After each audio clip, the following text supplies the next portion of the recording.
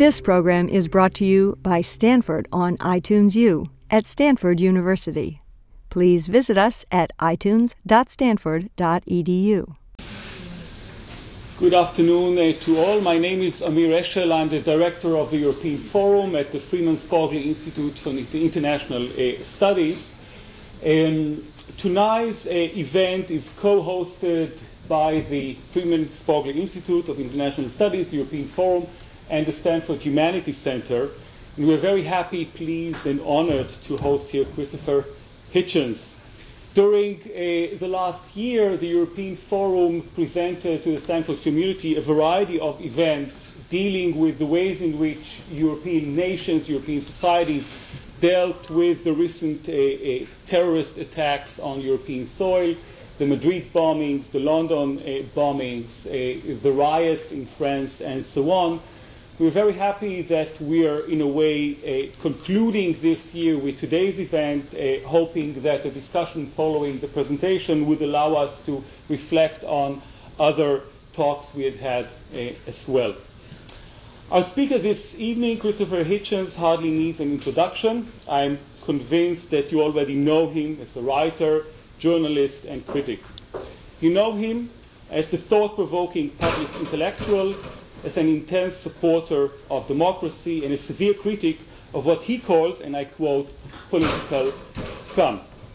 You know him as a contrarian, as someone who does make sure that his opinion will be heard and discussed.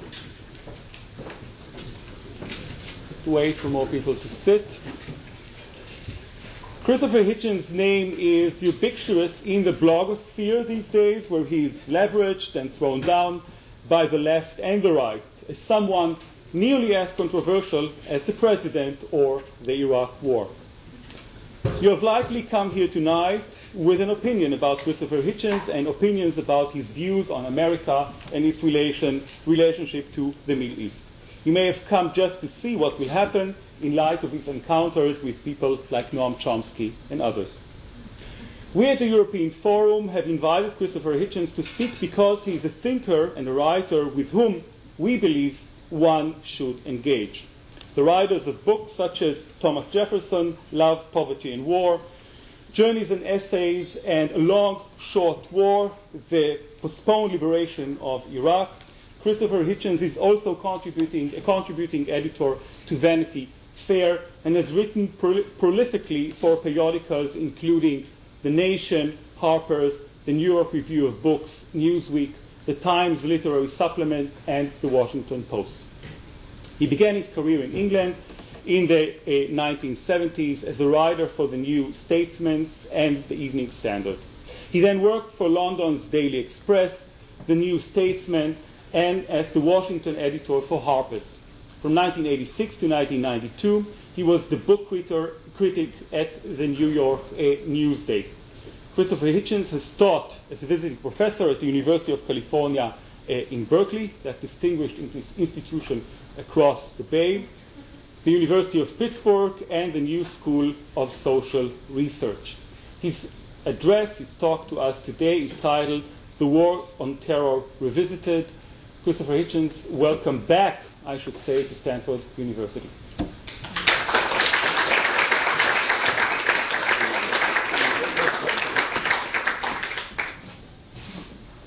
Thank you very much.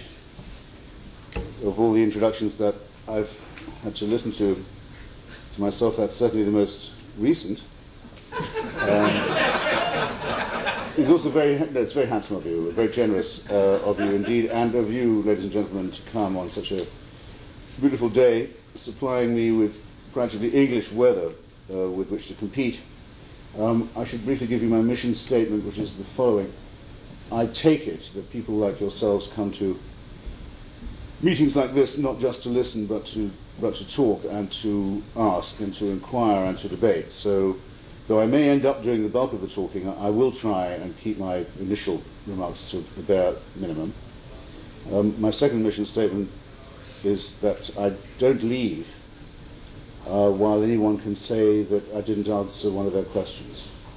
Don't try me too high on this, but I will, once we're thrown out, I will be quite happy to have a cigarette in the quad with you and so forth. I don't run from any question. I won't have it said that I do, but cocktail hour will start to be pressing about that point. So I call upon your humane and decent instincts as well as your combative ones.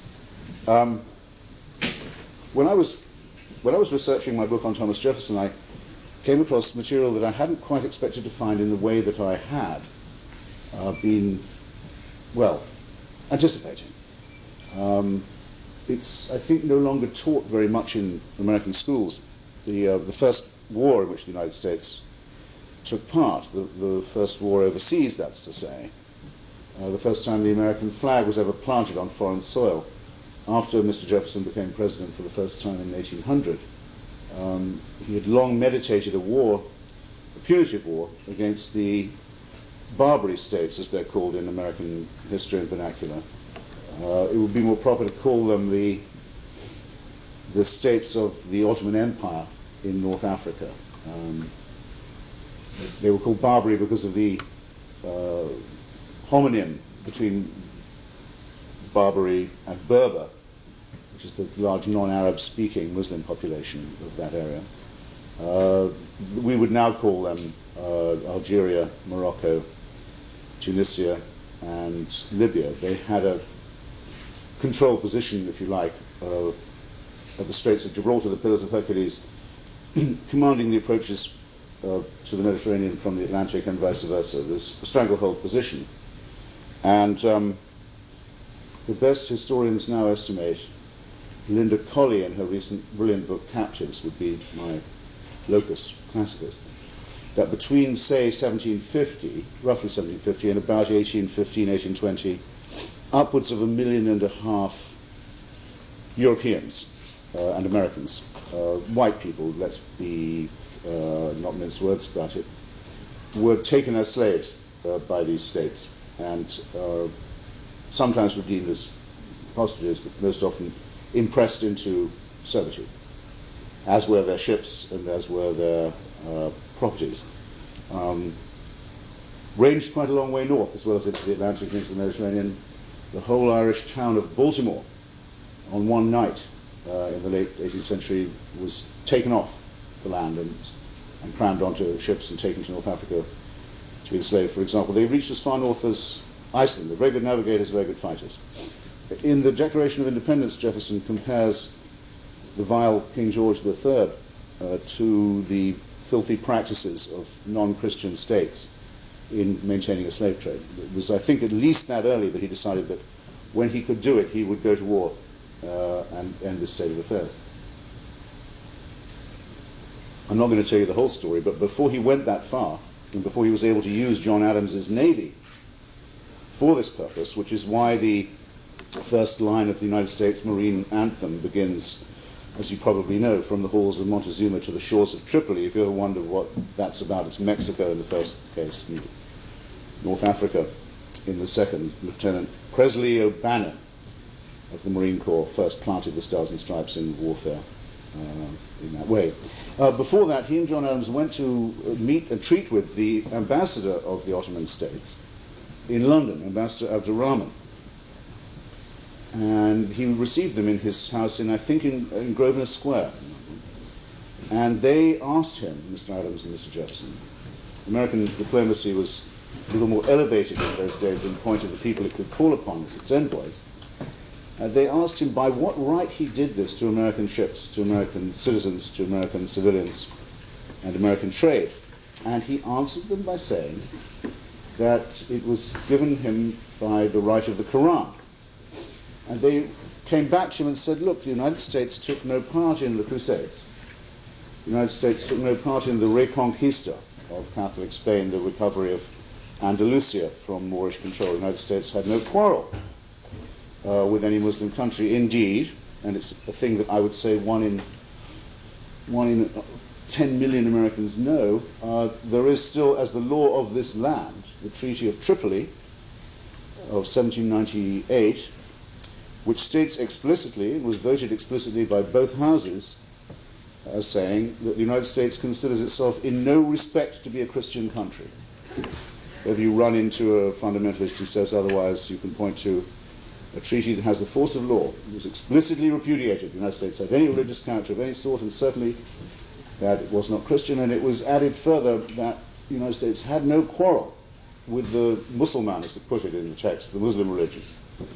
The ambassador Abdurrahman said, that doesn't matter, the Quran gives us the right to make slaves of all infidels, whether they make assertions of this kind or not. And I think it was at that point that Jefferson decided that as soon as he could seize the reins of office, that he would go to war with this proposition, uniting as it did the two things he most detested, namely organized religion and monarchy, the sultans and beys and days of North Africa.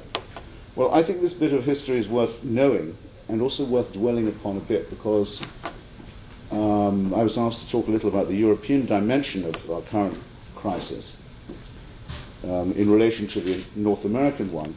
And I think it's very intriguing to inquire at what point it was that the European attitude to Islam, as it were, reversed itself, as did the American one, if you see what I mean. In other words, the synchronicity was reversed, that you couldn't get an American saying, we don't have any quarrel with Islam, it's the Europeans you're looking for. And the Europeans couldn't very well go around saying that if it wasn't for the Americans, we'd get along perfectly well with the Muslim religion and with Muslim states, which is the rather banal way in which the New York Times say, or the Washington Post would phrase this argument now. For a very long time, and in fact in my living memory, to say that someone, like an ill-behaved child, for example, or a hooligan, was acting like a Turk would have been second nature to most people, certainly to my parents' and grandparents' generation. The memory of the long struggle against the caliphate was a very intense one, and it goes back to G.K. Chesterton's wonderful Catholic poem, Lepanto, about the final defeat in a fleet which had Miguel Cervantes as one of its volunteer sailors of the Turkish fleet, just after it had captured Cyprus and just before it could capture Malta, the two great island fortresses that had been held by the Knights Crusader and the Crusader orders of later years. It goes as far as the gates of Vienna, the historic battle where a Polish army finally, in the nick of time, came to the rescue under the cross of the Austro-Hungarian forces on a date which I calculate to be, by the way, the 11th of September of that year. But it depends entirely on which time zone you're talking about. And it was, in some ways, a two-day battle. Some historians have it on the 10th of September, the dispatch of the Turkish army in front of Vienna, but I would place it on the 11th if you really asked me, and I think I'm the only person to put this in print.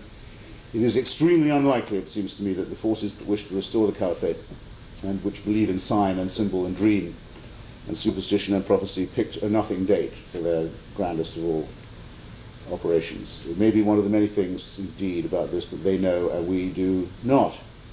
But this was all a very European question, and Jefferson and Adams were quite right to say it did not involve the United States at all or in the least. There was no implication morally or politically or strategically, and they could have gone on saying this, I think, for quite some time. It was, after all, after 1945, the United States that particularly pressed Britain, France, and Spain to abandon its colonies in North Africa and allow them to become independent countries with seats at the United Nations. In particular, John F. Kennedy is remembered for the stand he took against the bizarre French claim, not just that Algeria was its colony, but that Algeria was a part of France.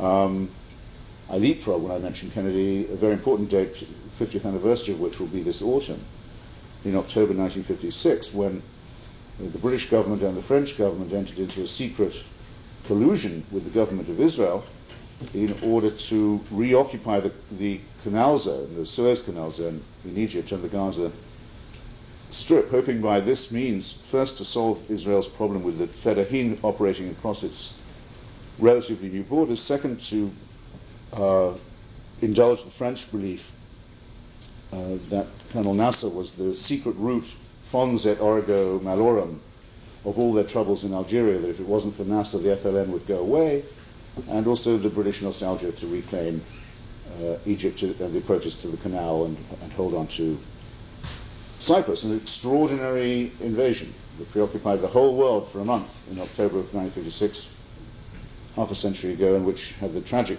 outcome, in addition, of diverting international attention from the heroic events in Hungary, in Budapest that same month, when the Hungarians attempted to force their way out of the incarceration of their country by Joseph Stalin, the then late Joseph Stalin, in the Warsaw Pact. There's a lot of drama here. There's much more of it than I can cope with, and more than one needs to go round, as it were, but I'm just sketching the point of the Anglo-American, Anglo-European, European dialectic.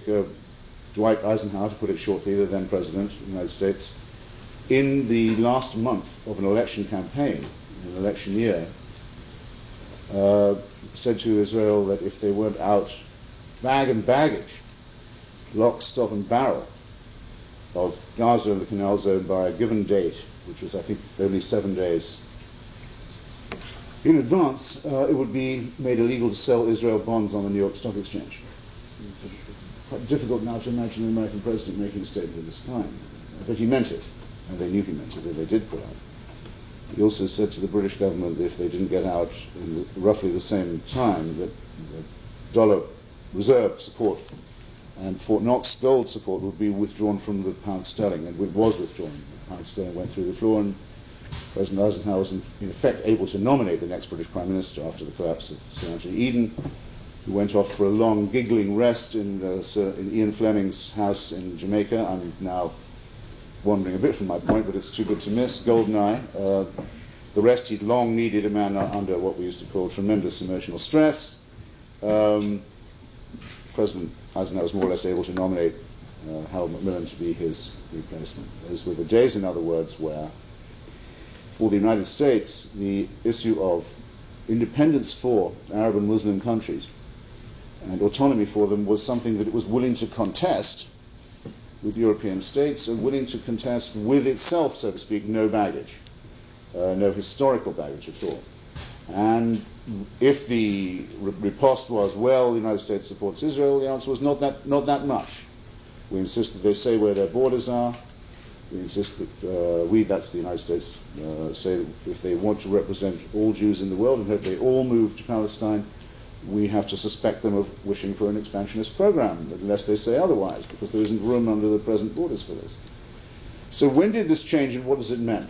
Well, I've been into it a lot, and I think that the hinge moment is probably 1967, when it becomes evident to President Johnson that the Israelis both can and probably will disable the Arab armies of, particularly the United Arab Republic, as it then was, United Egypt and Syria, but also possibly Jordan, that they will not allow the state of affairs to get to critical mass.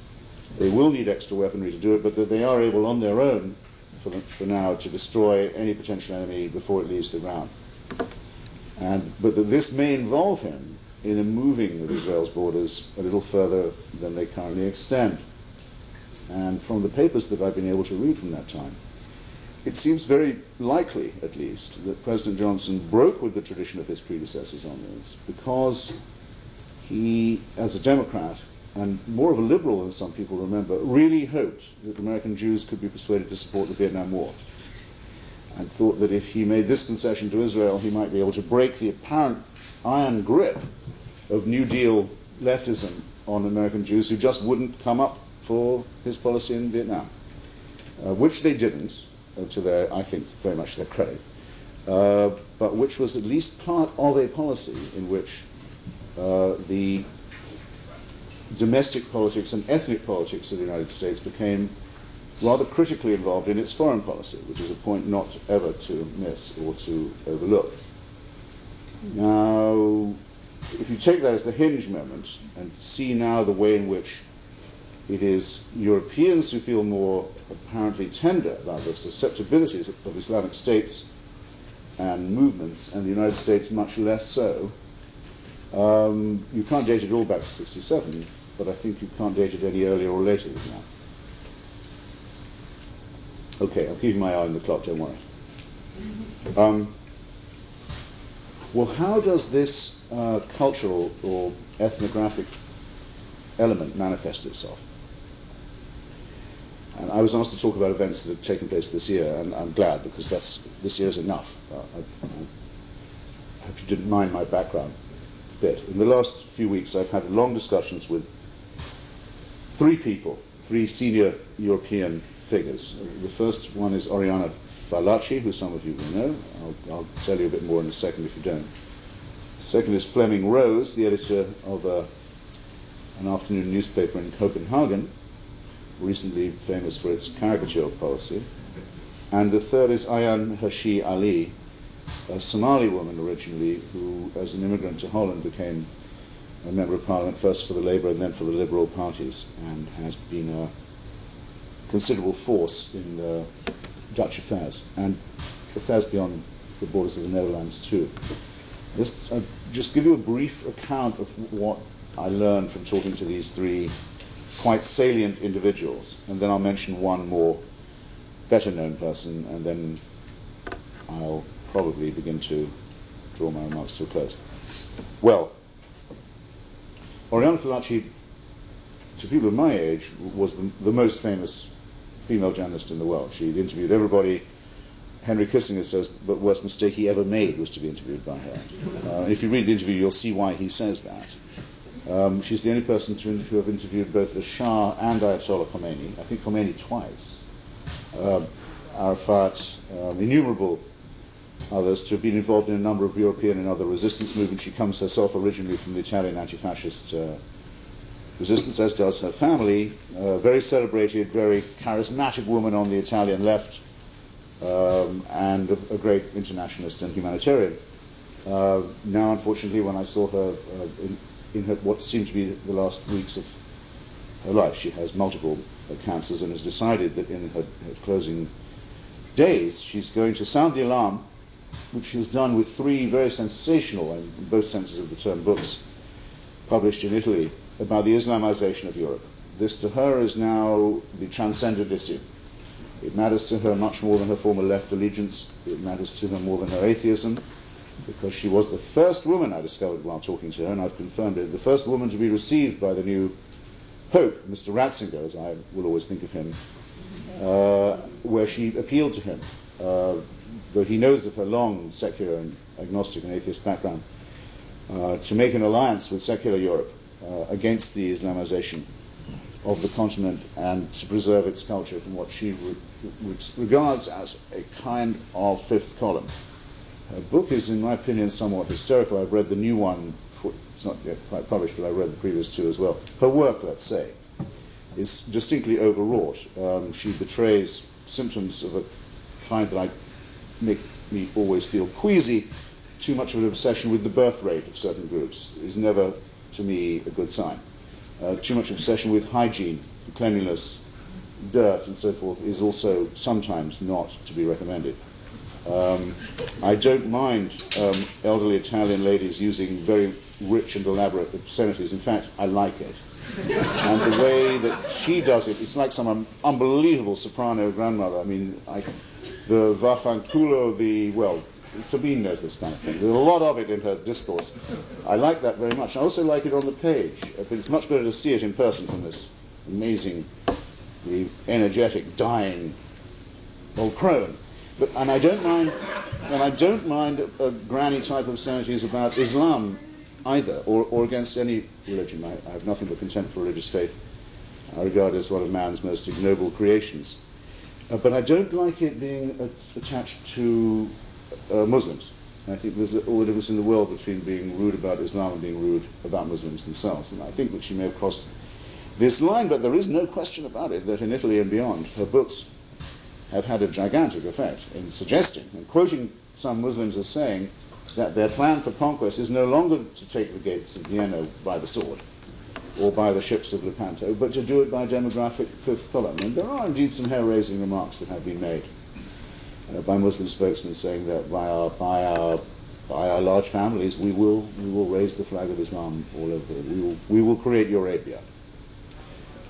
In fact, Gilles Capel, this is a slight digression, but it comes to my mind, a very, very distinguished French Islamologist, I mean to say, student of, professor of Islamic studies, whose work is very, very careful and measured, and which I commend to you, tells me that when he goes to speak in North Africa at conferences, they ask him, well, how many Muslims do you think there are in France? And he gives the official figure, which is something like 5 to 6%, and whatever the relevant number would be to go with that percentage. And they laugh at him and say, no, don't be silly, that's just what they tell you. It's much more like 15. We know this because our imams have told us so. And very soon it will be 30. And soon we will no longer mention France as part of the Dar al-Harb, the Muslim definition of the part of the world that is not Muslim, the house of war, the bit that's still to be negotiated. But as the Dar al-Islam itself, France will be part of the homeland. Well, you don't have to be a paranoid, you certainly don't have to be a racist or a bigot to take alarm if that's what people think or want. You can take, if you like, or leave what Oriana Fallaci has said in her books, but these are straws in the wind, and I think her argument is going to be, by every account I can get from the Italian press, the centerpiece of the political argument in the country from now on. The case is somewhat different with Mr. Fleming Rose, editor of a hitherto unknown newspaper, the Jyllandspost in Copenhagen, who just noticed that in Holland there was a little difficulty in getting people to illustrate a children's book. It's being produced with the best of motives to enlighten Danish children about the Prophet Muhammad, peace be upon him. No one wanted to take the risk of being the illustrator, in case they were attacked for even hinting at a depiction of the unnameable, not the unknowable, excuse me, the undepictable, the allegedly undepictable. So he, as you know, put out to tender the idea of a cartoon that would in some way represent the Prophet.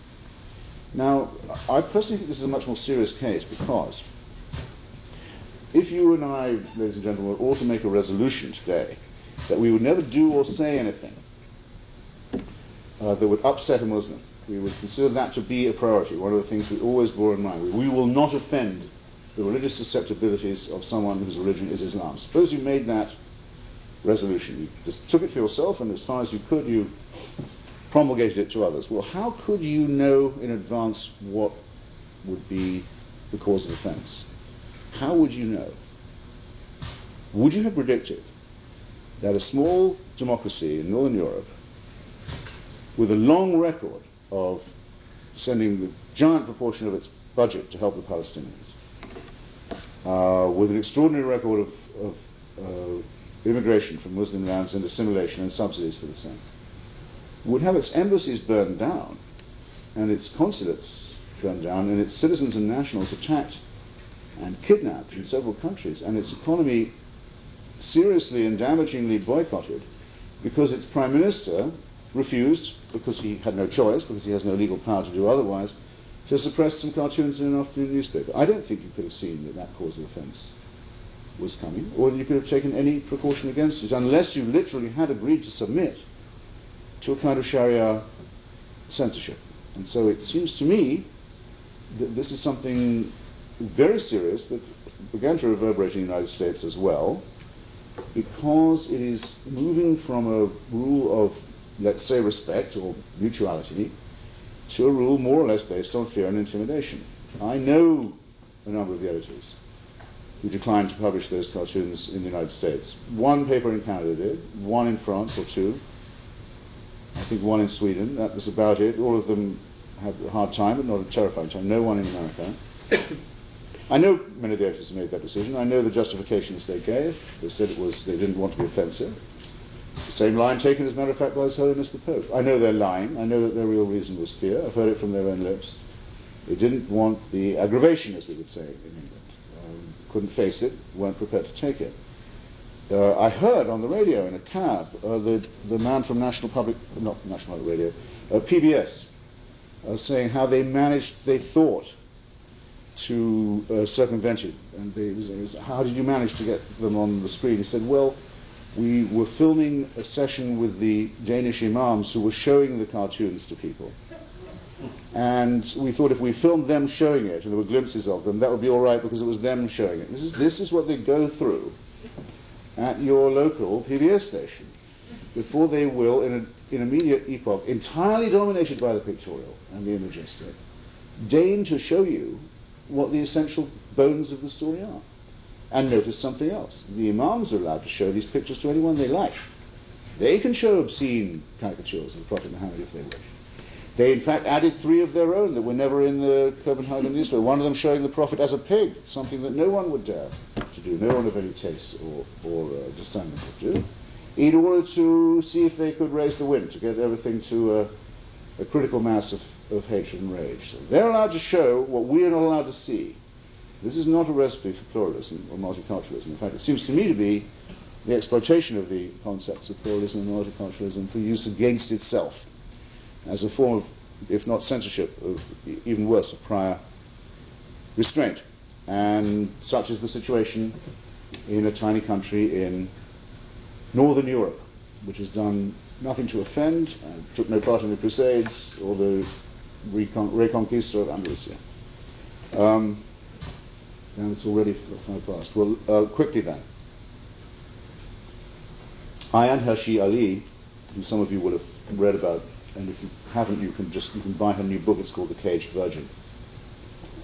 Escaped an arranged marriage in Somalia some years ago. She was not, alas, able to escape circumcision, though she was able to escape infibulation and some of the larger and more obscene routines of the female genital mutilation. But not able to escape that, she decided she would not be married off to a distant relative in Canada and made into a chattel. Moved to Holland, learned Dutch, became a very spectacular public figure, caseworker for Muslim women in the ghettos of Rotterdam and Amsterdam. Duly elected to Parliament, decided that the main job she had in life was to warn the Dutch left of what she already knew, that militant Islam had come to their country before she had preempted her, so to speak, and that they were unaware of the threat that she knew only too well. She teamed up with a famous filmmaker called Theo van Gogh, distant descendant of the distraught painter. I forget who it was, the critic who once said he was such a good critic that he had the ear of Van Gogh. Doesn't matter. To make a film called Submission, which was duly made, about the plight of Muslim women from circumcision to honour killing, to wife beating, to the failure to educate daughters and so forth. Mr. Van Gogh was shortly afterwards shot down off his bicycle in the streets of Amsterdam. While he lay in the road, was ritually slaughtered by the man who shot him, gutted like a sheep. And a long manifesto was then joined to his chest by a long knife. The manifesto was addressed to Ms. Ayaan Hirsi Ali. It goes on in lurid detail as to why and how she's going to hell and for what. She's had to live under police protection ever since. Met her in Washington last week, 3 or 4 extremely burly Dutch bodyguards at all times. Her life is safe, but I'm sorry to say that for a long time the Dutch government really wouldn't let her out of custody. It wasn't just protection, it was restriction. She wasn't able to do her job as a member of Parliament. When she protested against this and got a little more autonomy, she was also found a place to live in a very well-protected apartment block, probably the best protected apartment block in Holland, in fact. But this has not prevented the Residents' Association from urging that she be removed, evicted from her home, and a Dutch court from upholding their claim that they have the right to throw her out. So it's very likely that in a couple of weeks she'll announce her retirement from Dutch Parliament and Dutch politics, and there will have been, I won't call it a bloodless, but a relatively, because it certainly isn't that, but a relatively easy victory for religious bigotry in the country where Spinoza was able to survive his excommunication, at least, and where many people from France and Spain went to avoid the Inquisition and the horrors of Christian and Catholic monarchy, which has been a haven against religious intolerance for a long time. Its people appear to demand, and not just its government, that there be a capitulation. Well, these 3 European fronts, it seems to me, all of which I've been engaged with and upon, are suggestive and significant and worth our further conversation. Because, and this is what my last example, Mr. Tony Blair, who I also went to see earlier this year, doesn't seem to get. There is a civil war within Islam. We are not at war with or on terror, as you know. And you've heard the perfectly correct observation that one can't be at war with an expression. We are at war because there is a civil war within Islam. There are those who want to restore the caliphate by force and to impose Sharia. By the way, one doesn't say Sharia law. Sharia means law. It's enough to say Sharia. And there are those who don't want this to happen, and those who are on the fundamentalist side believe they can win, can subject their own Muslim society to conquest, partly at least by exporting the civil war to the West, which was very dramatically done on the 11th of September 2001, but has been done since in many other places too. In other words, we can't be neutral in this civil war. It's come to involve us. It's true that Muslims in the past have been drawn into civil wars between Christian countries. That's certainly true. And all of this is going to involve a huge cultural study on our part to see where its origins and dynamics, excuse me, and its seismic ingredients lie. But when I went to talk to Prime Minister Blair, he believed that he had the solution. One that would compose this difference. He said, if we pass laws that say it's not possible to criticize any religion, then no one can be offended. And if we allow Muslims to have separate schools, we will prevent them from complaining that, after all, Protestants and Catholics and Jews also sometimes have separate schools. And I could not get him to see that if these concessions are made, they will not stop there. That the next demand will be not for separate schools for Muslims, but separate schools for Muslim girls, and also separate sporting facilities and library facilities, and maybe in the end a demand for homeschooling of Muslim girls, so we'll never have to see them at all, and certainly we'll never be able to see their faces, because they will, in a case that the Prime Minister's wife took as a lawyer, be able to plead that the chador is a decent school uniform for them to wear in an English school. And that rather than have a blasphemy law that only protects Christianity, which is the current state of affairs in Britain, the reason why Salman Rushdie's satanic verses couldn't be prosecuted, the Muslim demand was there should be a blasphemy law, but it should extend to all religions. The proper demand, the secular demand, is there shouldn't be a blasphemy law at all, and that the ancient question, is nothing sacred, has always had an ancient answer, no, nothing is, and that many good people laid their lives on this proposition from Spinoza onwards in order to create the kind of country, and I'm looping back to my beginning now, that Mr. Jefferson, with his Virginia Statute on Religious Freedom, which became our First Amendment, hoped to see that if we value these things at all and care for them at all, we better look to the inheritance that came to us so easily, because we're going to have to be defending it for the rest of our lives, and on this soil as well as that of Europe. And the urgency of that, I think, quite transcends any tactical, local, particular, regional, tribal or strategic differences between North America and the European Union. So, thank you for being my prisoners. I'm now quite willing to be your hostage, and I'll turn the questions over to you, sir. Thank you. Thank you, ladies. Thank you so much.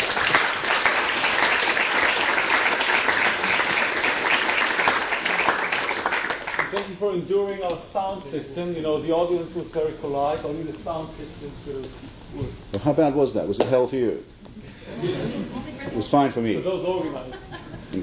So the floor is open. Questions, remarks, please. Do you think the French that have the right idea in drawing this line in the sand, so to speak, and banning the headscarves of Muslim girls, do you think that it's probably a good idea? Because all along I figured they were overreacting, but then in view of what you're saying, is that possibly the correct direction to go, to not let it begin whatsoever, or what's your point on that? Monsieur Chirac, to me, as well as being a pimp and a fraud and a man who had to run for re-election in order to preserve his immunity from very serious charges of corruption which still stand against him, is a pseudo-republican. He's a pseudo-laiciste, as the French say. France is in effect a Catholic country. You are obliged in some ways to keep the French church going. The French government reserves the right to appoint bishops, as it now claims the right to appoint imams. They forgot to include the Sikhs, of whom there are quite a number, in the headgear ban. They protested because the Sikh uniform, or the headgear, has been determined in many countries to be first as good as a crash helmet for motorbike purposes, and second as good as a steel helmet for military ones. At least they should have known this argument had come before. They forgot it. completely. And it was said that crosses and stars of David should not be worn either if they were too big. What Muslim is going to buy that? It's the worst of both worlds. It's a capitulation first to the fusion of church and state, and secondly, it's quite obviously designed to have its effect principally on Muslims. And the French government can, as I say, appoint and does appoint imams. It deports them sometimes from France if it doesn't like them. Lets others in. This is the legacy of the Robespierrean nationalization of religion, which is the absolute reverse of the American promise, which is that a secular state guarantees freedom for all religions, and only a secular state can do that. Only a state that is indifferent to religion can protect all of them, which is the origin of Mr. Jefferson's letter to the Danbury Baptists, mentioning the wall of separation. Who do you think the Danbury Baptists wanted to be protected against at the time? You all know this, I trust. No. Against the Danbury Congregationalists, who were persecuting them, giving them a hard time. They wrote to the president saying, "Why?" He said, "No, don't you worry. In this country there will never be any privilege for any sect. We're the only country that does it, and we're the only one that doesn't value it. Other people wish they had what we got and would value it if they did." Please go ahead. Yes. Yes, I know from some of your writing that your defense of the war in Iraq is partly about completely different issues related to the Saddam Hussein's regime, etc. But there's tremendous confusion about the relationship between that war and the war against militant Islam. Yes. And I just wanted to invite you to talk about that relationship. Well, it's true that the case against Saddam Hussein, the case for replacing his regime, can be made without reference to religion at all.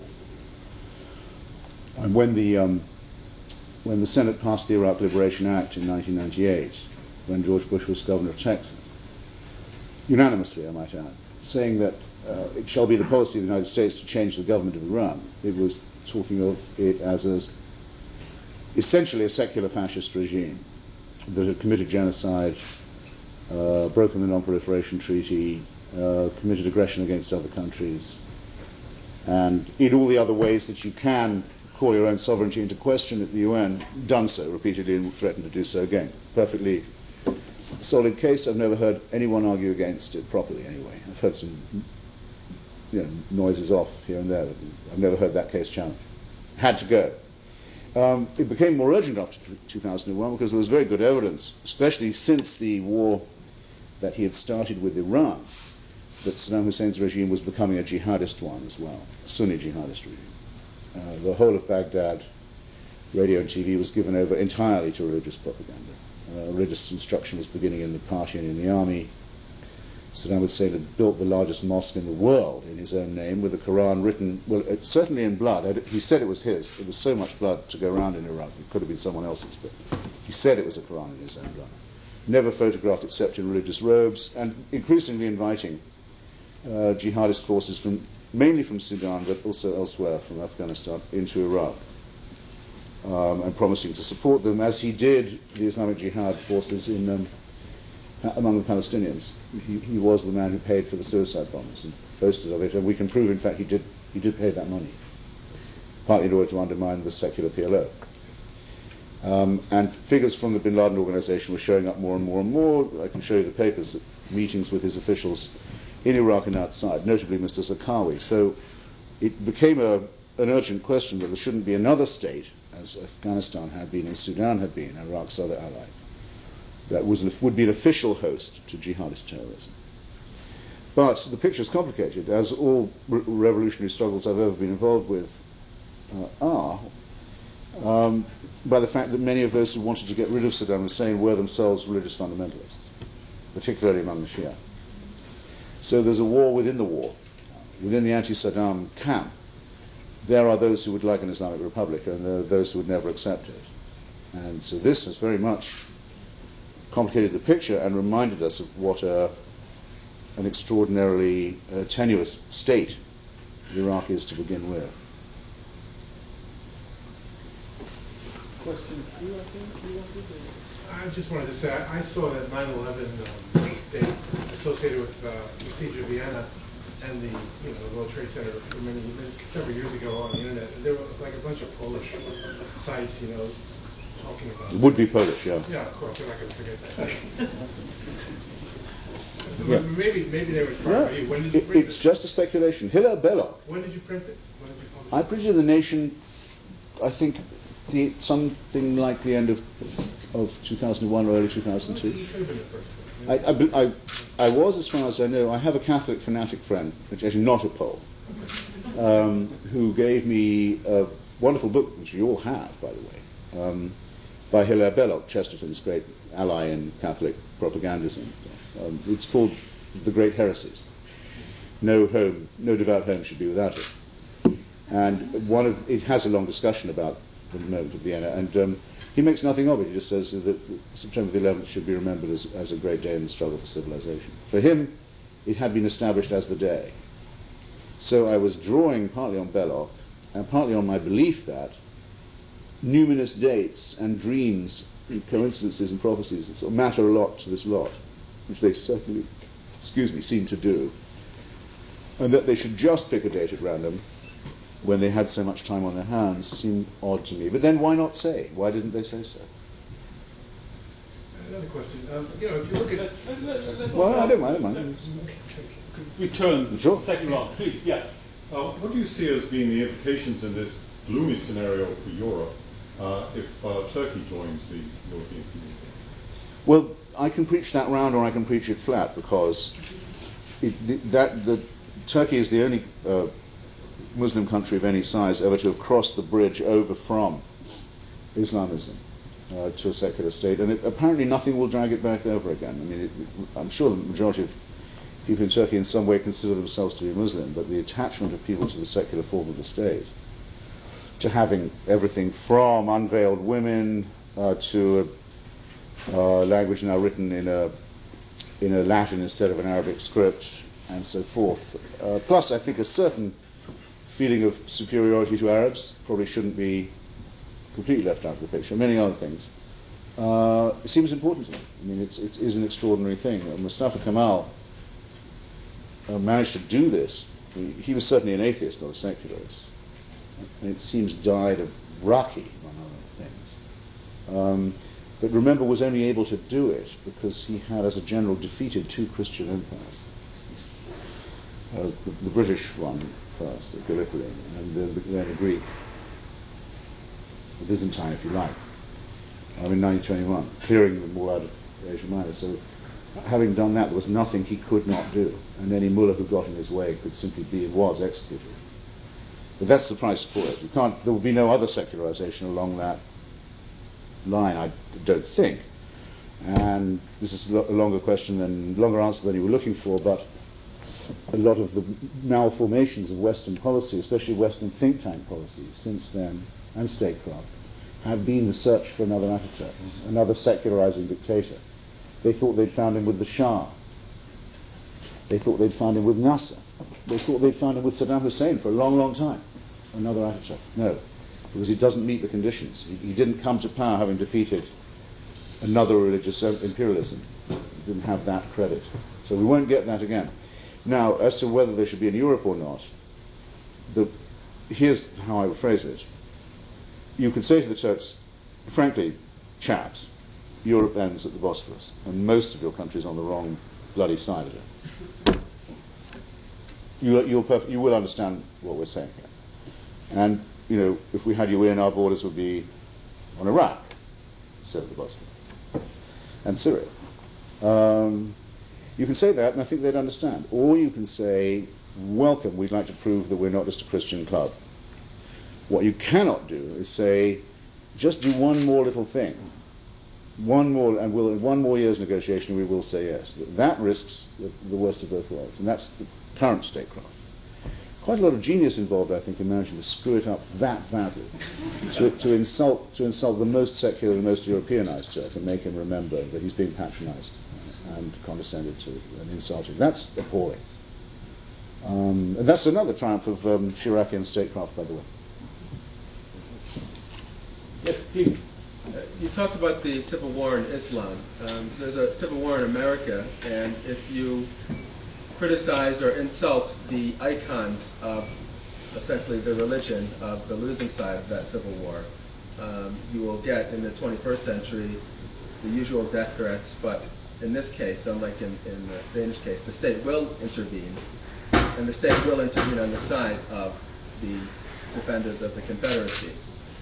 So what has happened in the case in Tennessee in 2002, well, from 2002 to 2005. So what do you make of this kind of situation? I'm wondering if I should ask you to expound a bit. I mean... Yeah, so, and specifically, in Tennessee, there are statues honoring Nathan Bedford Forrest, who's commonly regarded as the founder of the Ku Klux Klan. He's like the first Grand Wizard or something yes. like that, or Hobgoblin, whatever they call themselves. But if you, as someone did, publicly criticize that state funds be used to erect such statues, people who would normally be in a cell next to John Walker Lind or someone else, then you'll not only get death threats, but the established institutions will take up the side of the Confederate cause, including the courts.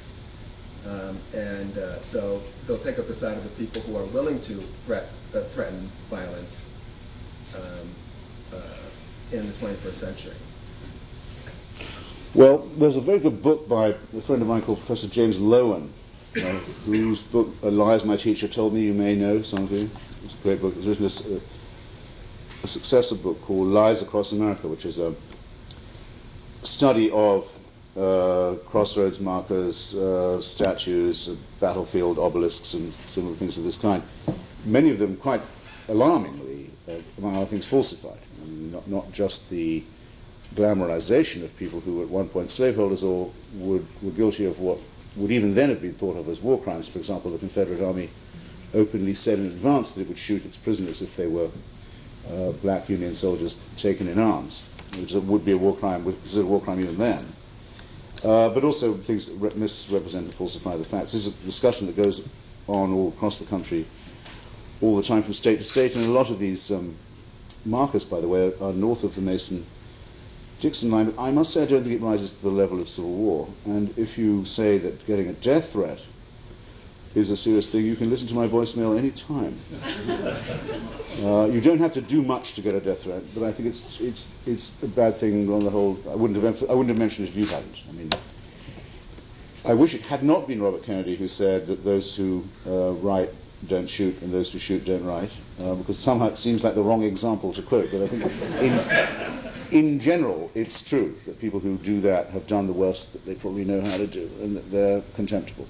But they don't have to because they control the mechanism of the state and the union. No, I would actually not say that that was true. I mean, it was the case in this. It is. I don't think that people in Tennessee will take down the statue to Forrest. You're quite right in saying was the founder of the Klan. Don't think that they will. Generally speaking, the argument about whether the Confederate flag can fly over a state capital has been or is being won. But if you look at this week's New Republic, I recommend it to you. There's a very long and very interesting article about George Allen, governor of Virginia, who is considered by some as a possible Republican moderate nominee, and about his very long past of displaying and advocating Confederate symbols. And I agree with you that because of the failures of Reconstruction, this war is not in that sense over. But I don't think it rises to the level of a civil war of the kind that the Muslim world is undergoing. Please. Best I can do. Yeah. I wonder if I could ask you to revisit what strikes me as a certain tension between the rather unvarnished ideal ethical position you take in favor of secularism, which I must say I share, and the pragmatic question as to whether or not you can make gradations between secularism at one extreme and fanatic Islamism at the other. Your attitude toward Turkey is, I think, instructive, because we now see in Turkey a regime with a distinctly Islamist genealogy, if I can put it that way. Yes. And yet one, which I think you would agree, which is committed to democracy. This opens up the possibility of an Islamist political party engaging in a free and fair election, not Hamas, perhaps not Hezbollah. We have some frightening examples of parties in the Islamist category that are elected to power that retain an interest in violence. But that need not be the case. And what bothers me about the extreme secularist position, namely, for example, the only kind of government that can guarantee freedom is a secularist one, is that you thereby alienate one side in the internal civil war within Islam that you also noted, namely the people who are personally pious, but in no way fanatic, and quite democratic in their political values. So don't you see a kind of tension here between your ideal and the reality on the ground, and what the United States, for example, might pragmatically do to make the world a better place? Well, sure, because, I mean, in Iraq, where there were no political parties until recently, and where it was death to discuss having one, since political parties were allowed, at least in the Shia-dominated and some of the Sunni-dominated neighborhoods, political parties are identified with different forms of the confessional. Would I say that's better than no parties at all? Yes, I would. I would. I think it's a risk you have to take. Would I vote for Muqtada Sadr? No. Do I think he should have been arrested for his attempt to murder a senior Ayatollah in a mosque in Kabul? Yes, I think he should have been arrested and charged. Do I think that they don't dare? Yeah, I do think they don't dare. Am I glad his people are mainly out of the Mahdi army and into politics? I like to have them where I can see them, yes. So I'll take a more extreme case than you do.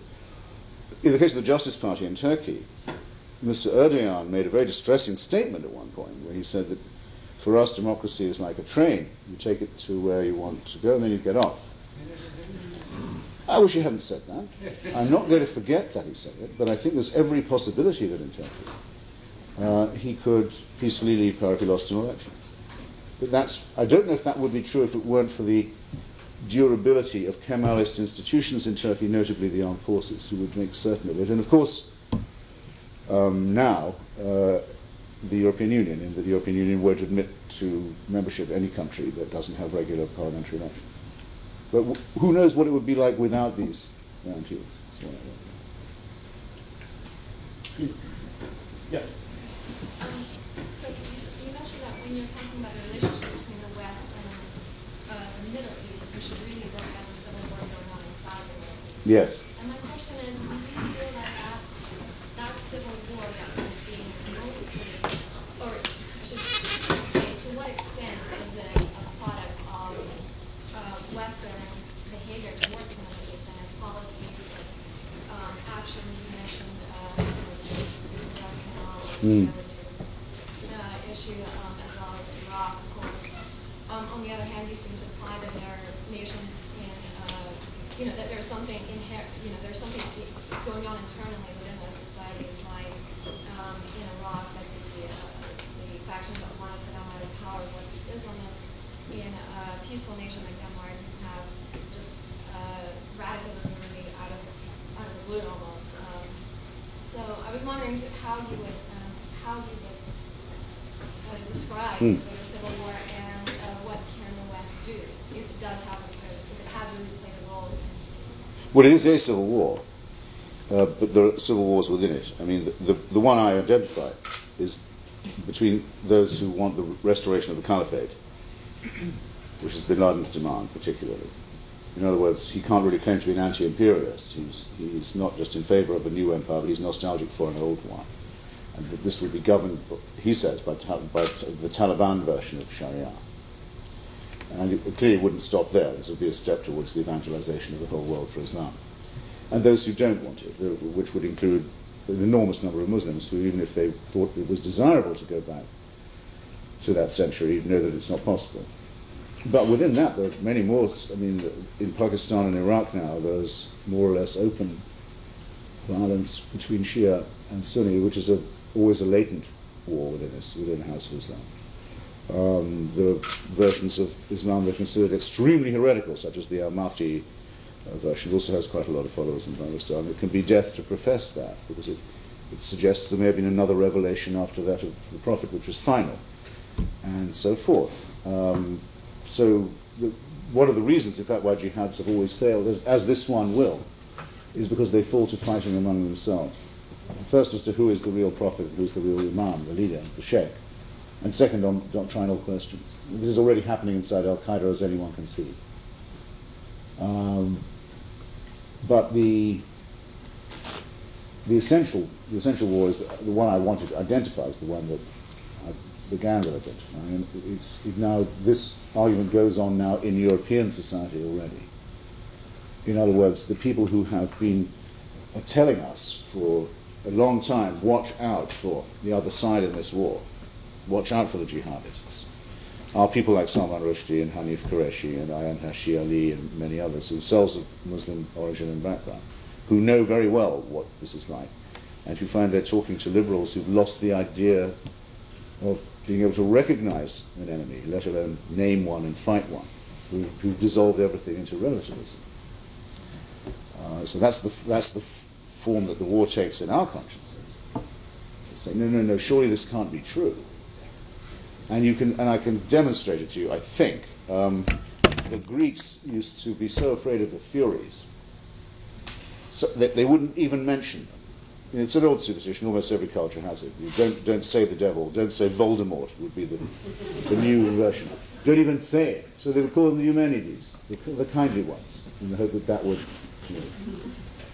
Well, now people say, yes, well, what we want is lots more moderate Muslims. Now, who do you know among your Muslim acquaintances who wants to be known as Mr. Moderate? I mean, what do we take these people for? It's the most, it's the most patronizing thing you could want anyone to have said. No, it's like saying he's our Muslim. You might as well just come out right out and say it. There are some people in Denmark, they call themselves the Democratic Islamic Groups, for example, they do that. Or Muslims for pluralism, it might be that too. Or Muslims against fascism would be great. But the insistent demand by our sort of think tank and municipal and political authorities for let's find the moderates here is a sure sign that they are, in a sense, looking for a way to capitulate. I have Dan there and a few more. I'll try to get all of you. Yeah. Getting back to your starting point with the Barbary Wars, it seems like there's a slightly worrisome parallel between that first military engagement and the current ones, namely from the legal perspective. And that was a war against piracy. And piracy in the law of nations, pirates were those that had no rights and forfeited all rights because they didn't belong to a recognized nation. And it seems like that same logic has reappeared in the way that we treat prisoners in the contemporary war, namely denying them the legal category of war prisoners. So, if we don't need to sort of rethink the rules of engagement here along non-18th century lines as well, there's a sort of somewhat dangerous continuation of natural right thinking that has gone from Jefferson to the current administration. Well, you could push it a bit further than that if you liked. I mean, Jefferson decided not to tell Congress that he was going to send the fleet. And he didn't tell them until the fleet was so far out to sea that it couldn't be recalled. And he wasn't to know that it would be the great success it was, by the way, it was. But he wasn't also attempting to change the regime in these states. He was attempting to change their policy. It was behavior modification at gunpoint, and it did basically work. They dropped it. They eventually signed an agreement that they wouldn't do it anymore. And then, as you know, a few decades later, were invaded and taken over by France and Italy and Spain. These are the breaks. That wasn't the United States' fault then. The question of piracy, as you put it, doesn't come up in this instance, because this was slaveholding, kidnapping, ransoming, and so on, as well as piracy. They were outside the law in so many other ways. And there was no demand in any case that any of them be given up to justice. They were just told they'd be bombarded until they stopped. But then there would have been no way for any of them to come across the United States and roll kegs of gunpowder into the halls of Congress either. Well, they could have done, but they didn't think about it, and it would have been very difficult for them. Whereas we now face a completely transformed situation, where there isn't the distinction between over there and over here has been abolished, though you wouldn't know it. People still think, that a soldier in Iraq is in more danger than a civilian in New York, when it's obvious that the contrary is the case. But every time I have an argument with the riffraff calling itself the anti-war movement, there will always be at least someone who says, if this is the way I feel, why don't I or my son go there? I say, I've been there several times, and I was worried for my wife in Washington and my daughter in Washington, much more than I was, as I should be, Because if I'm in a uniform and carrying a gun, or if I'm with people who are in Iraq, I have a chance, but they don't have a single chance. And I think our attitude to the people who want to kill them, on our soil, has to be, however it's formed, has to be at least informed by that thought. Please, yeah. You professed contempt for organized religions, that you identified Muhammad as a prophet and the mission of peace be upon him. Were you being ironic, or was there a reason for that? I was seeing if coat trailing would bring me anything. Sorry? I was wondering if I'd catch a minnow by doing it. Of course he's not a prophet. I mean, he's an epileptic plagiarist. It's a man who went into spasm to order and summoned the same angel as he was jealous of the Christians for having. It's a very simple story. You only have to read the Quran and the Hadith. It's a boring plagiarism of the worst bits of Judaism and Christianity. Unoriginal rip-off by someone who's clearly mentally ill and who was fed up being teased by Jews and Christians in the peninsula who said, God doesn't seem to have had a revelation for Arabs. Well, if that teasing went on for long, it was pretty obvious some Arab would have a revelation. Only a matter of time. Joseph Smith, who fabricated a whole religion out of whole cloth in upstate New York, which is now nominate one of our candidates, Mr. Romney, wanted to be known as the Muhammad of America. His model for plagiarism was Muhammad, and rightly so. Christianity is a plagiarism of Judaism. Judaism is a plagiarism of various death cults that preceded it, and various non-events. There's nothing to study in this. That's all. It is exactly what you would expect a very poorly evolved mammal to come up with, which is what we are. Right? It's made in our own image. That's what you get. Evil fairy tales, and unoriginally recycled. No, prophecy, nothing to do with it. Please. Thank you.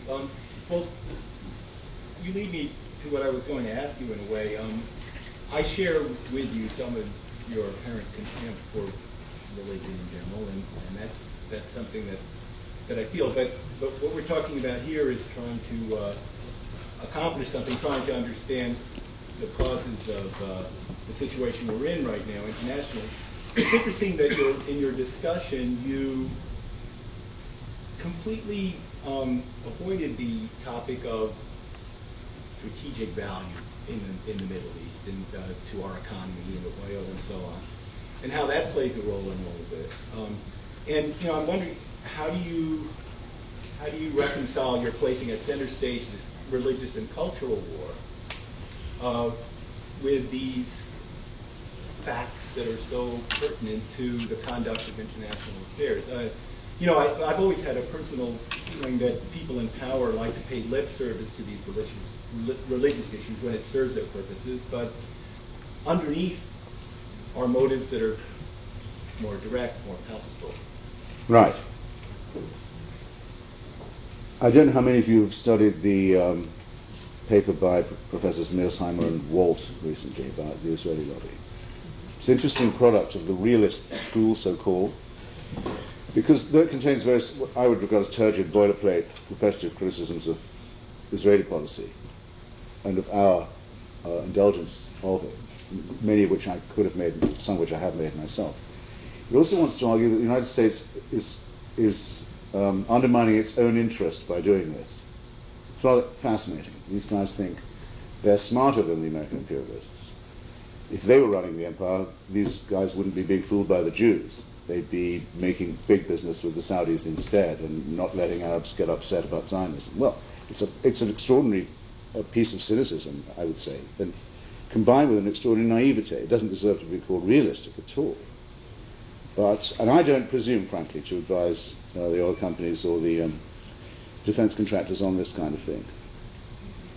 But I will tell you that it is, in my lifetime in Washington, which is now a quarter of a century, the most amazing thing I had ever seen is to see the oil-bearing wing of the Republican Party, particularly identified with Mr. Bush and Mr. Cheney, change its mind completely, having run against Al Gore against nation building, against humanitarian intervention, against this kind of operation, change its mind completely and go to war with the status quo, completely against the advice of Saudi Arabia, of all the oil lobby, and all the defense contractors, and not, as far as I can see, with any advice from Israel to do so either.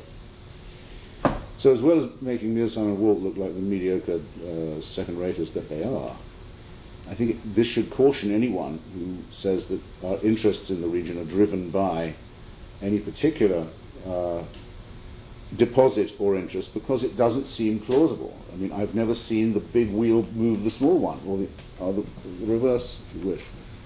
Saudi Arabia did not want the United States to remove the Taliban. And that's, I hope, common knowledge. Okay? Saudi Arabia was one of the patrons of the Taliban. It was one of the 3 countries in the world that recognized it. Did not want the United States to use force to. Mr. Bush, alleged by many to be a tool of the Saudi royal family, got rid of the Taliban.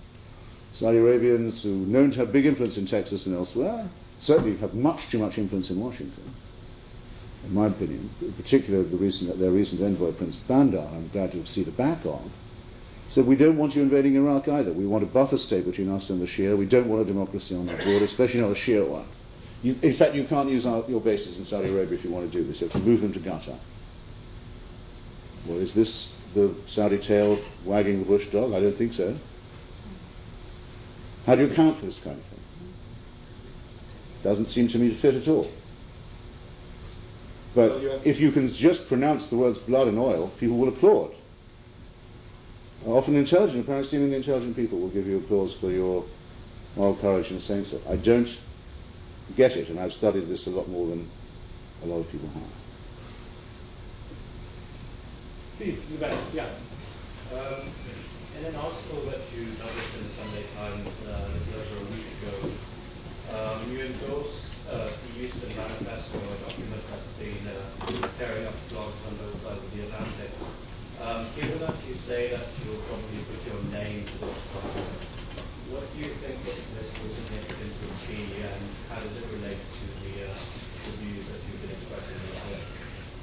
Well, if it's been tearing up blogs on both sides of the Atlantic, I'm pleased to hear it. This is a very modest manifesto, ladies and gentlemen, for those of you who don't know about it, produced by a group of British old leftists, basically.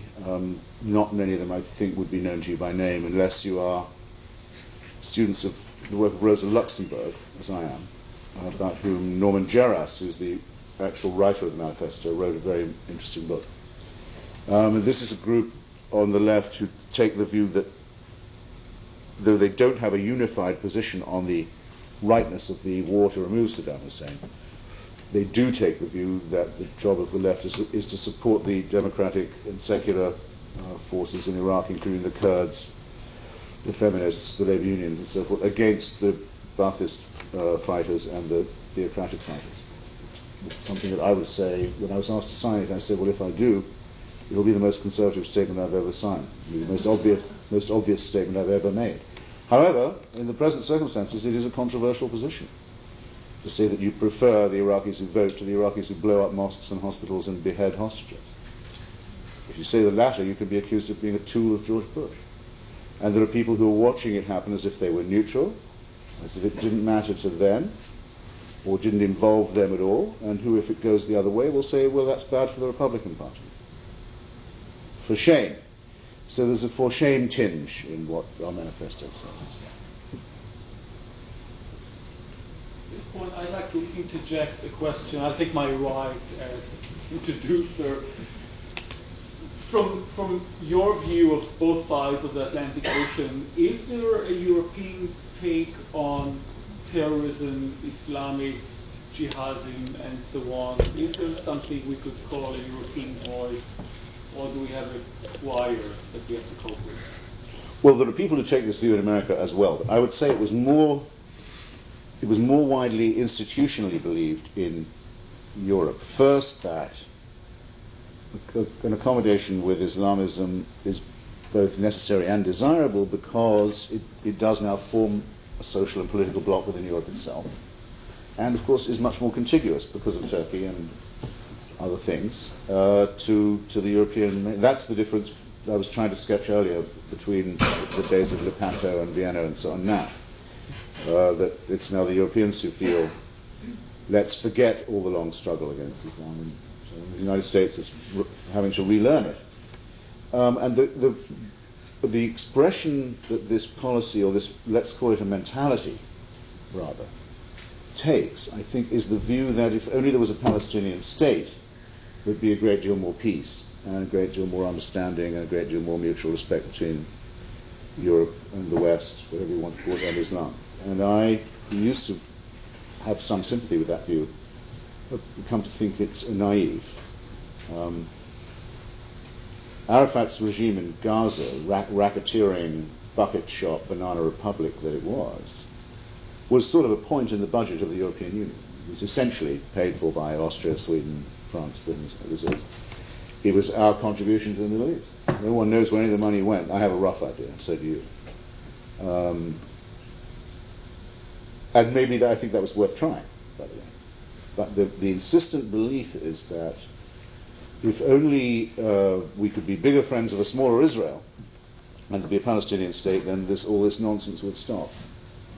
I think it's so evident from the statements and the stratagems of the jihadists that is not the case. If there ever is a Palestinian state, among other things, there will be a civil war within it, as there are signs of one already, between those who think it should become part of a larger Islamic empire and those who do not, and those who think it should be run by Islamic law and those who think it should not. Mr. bin Laden does not favor a Palestinian state because he thinks Palestine is lost land that belongs to the caliphate, all of it. And certainly there can be no Israel. In fact, the only thing I agree with bin Laden about is his refusal to call Saudi Arabia, Saudi Arabia. Saudi people have enough, well, people of that region, I should say, have enough to put up with without being called after the name of their royal family. He calls it the land of the two mosques, fine. What he means is it's unredeemed land for the caliphate. He also won't call Iraq, Iraq. He calls it the land of the two rivers. It's nicer names. But if you think that he bleeds for the sufferings of the Palestinians and would stop if these sufferings are assuaged, I think you may be fooling yourself. He wants to shore up the Sudanese government in Darfur against any UN peacekeepers. His most recent statement is that any Western peacekeepers who come to alleviate that genocide should be shot. He believes that East Timor should be given back to Indonesia, and his people blew up the United Nations great hero, Sergio de Mello, in Baghdad, who had overseen that transition, for that reason. We put an end to the life of the man who dared to separate East Timor from Muslim land in Indonesia. It is an illusion to believe that Mr. bin Laden is in some way ventriloquizing the cries of the poor and the oppressed. It's just false. People who believe it are foolish and trying to fool others. I have two questions here and one over there. Please. Related to what you said about the anti-war riffraff and a couple of things, why is there such a shortage of well-articulated secularism in this country or in the world? Well, partly because of the victory of secularism, strangely enough. I mean, because this is what de Tocqueville noticed. Religion flourishes enormously in a country where it's not supported by the state, where people regard their church as the expression of their own voluntary and community effort, their own personal gift or labor, if you wish. They'll be very devout and very loving towards it in a way that people who are forced to pay tithes to the government to support a church will not. So most people in America identify very often a good bit of their family and sometimes their political and social and community life with their church.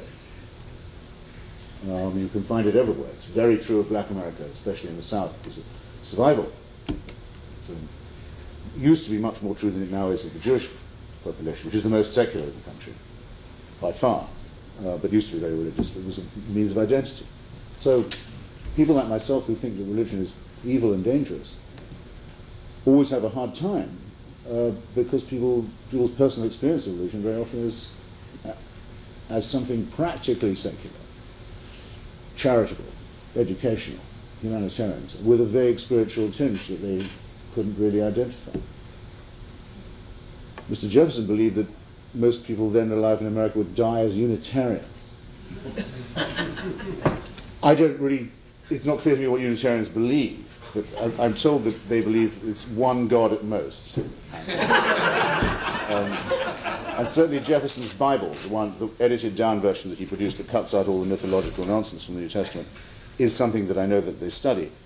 Well, it seems to me that a huge number of people in America, whatever their confessions are, or allegiances are in fact Unitarian. They have a vaguely spiritual sense and a vague feeling of responsibility to others that is expressed often by a church-going or other allegiance. That's what it is. And it doesn't give you enough to argue with. That's what annoys me. You say to someone, you said you were Catholic? Yes, absolutely. My family have been Catholic for generations. So you believe that the 10th virgin birth that I know of in human mythology, after Danae and Buddha, the 10th one that I can name, gave birth to Jesus of Nazareth? You think that? No, I didn't say I believe that. So I thought you had to. No, you see. Don't like this a la carte stuff. I like to know where I am. 2 more questions. One here and one there. Yeah, please. These colours don't run. Yeah. I'd like to hear your thoughts on the brewing crisis With Iran. In particular, what would you think the Islamic fundamentalists would think about the crossing? Well, Iran, okay, to answer your question in reverse order, what do Islamic fundamentalists think about it? Most Islamic fundamentalists are Sunni Arabs. Bin Ladenism, Wahhabism, Salafism, whatever we agree to call it, this is essentially a Sunni Arab movement. They do not like the Shia at all. When the Taliban was in charge of Afghanistan, it made a very serious effort to eliminate the Shia by mass murder, particularly the ethnic minority, the Hazara, that practiced that religion. Indeed, Iran was going to invade Afghanistan itself to get rid of the Taliban, if Mr. Clinton hadn't stopped them from doing so. So don't forget that. Then there are Arab states, especially in the Gulf area, especially the smaller ones, some of them Muslim, some of them Wahhabi, like Qatar, who don't at all fancy the idea of a Shia nuclear capacity, and have made this very plain to American and European negotiators, that they don't want this at all. So for all that, I think many people, seeing Ahmadinejad talking about weaponry and so in the name of God, they think, oh, there goes Islamic fundamentalism again. They overlook my insistence on this civil war concept, this internecine struggle.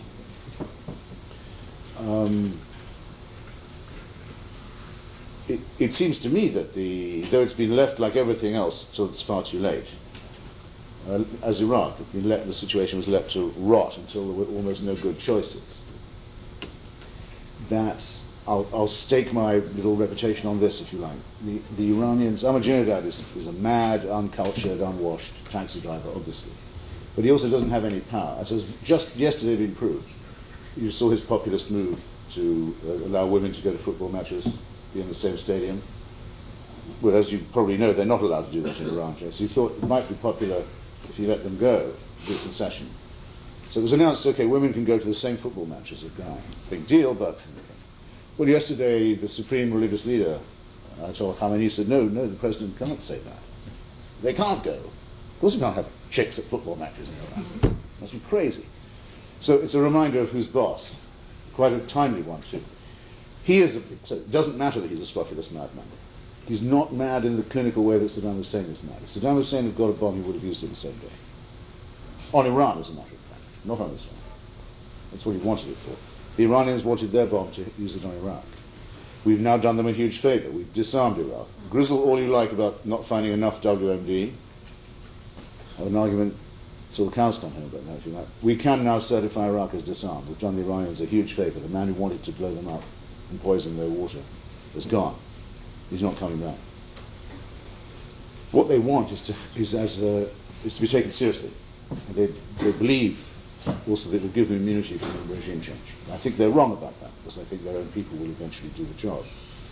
So would you support a war for regime change? No, I mean, I don't think you can, since Iran is not planning to invade any of its neighbors, as Iraq always was.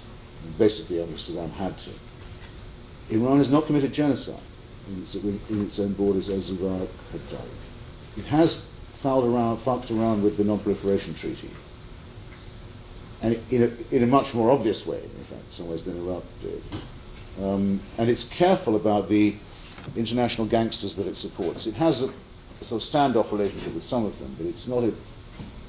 We know the names of senior Iranians who are wanted in Europe for sending death squads there, for example. We could arrest them any time, and we should. It isn't a regime like... It isn't a completely totalitarian, fascist, volatile nightmare regime like the Iraqi Ba'ath Party.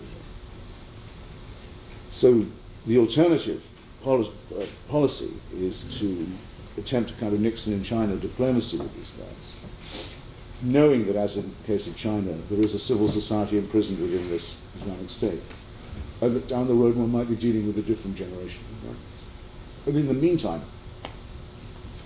they've no interest in using their weapons for a preemptive strike, because it would be, as it were, literally the last thing they do. So, I could preach this round or preach it flat either, but I think that one should certainly try and exhaust all those latter possibilities, including full restoration of diplomatic relations and so forth, and negotiations on opening of borders and free trade. Iran is going bankrupt with all this nonsense, being run into the ground by the mullahs.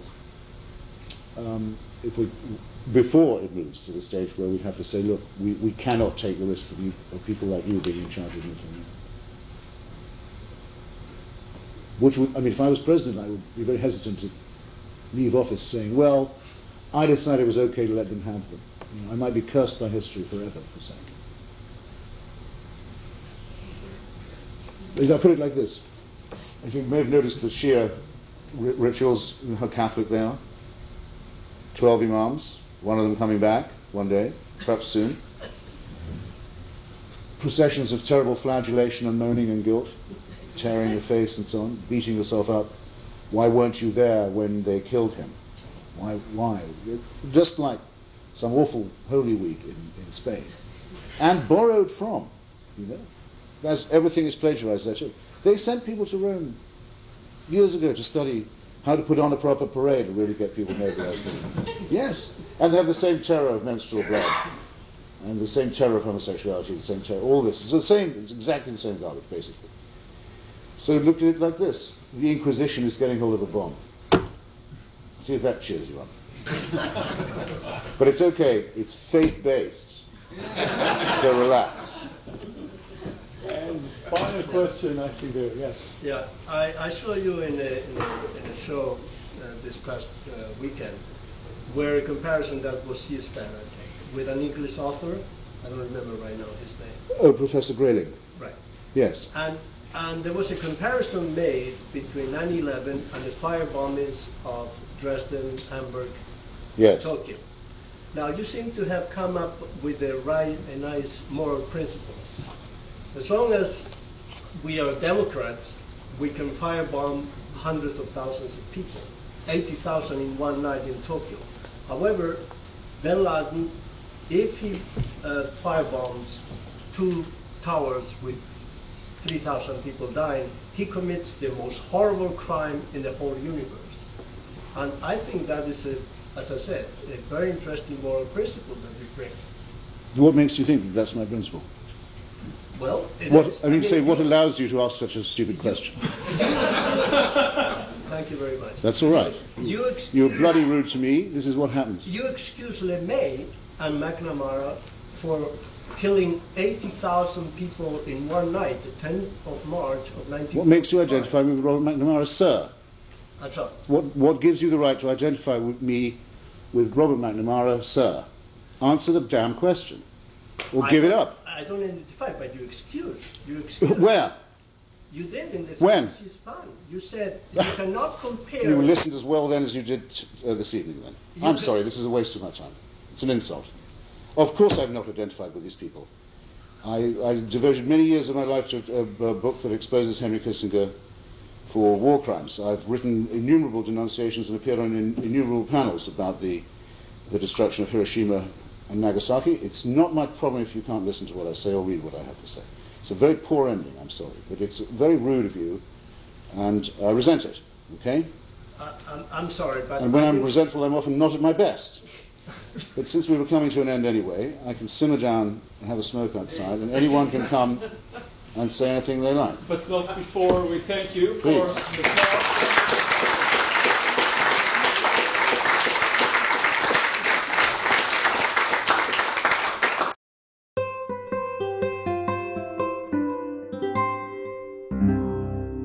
The preceding program was brought to you by Stanford on iTunes U and is copyrighted by the Board of Trustees of the Leland Stanford Junior University. Please visit us at itunes.stanford.edu.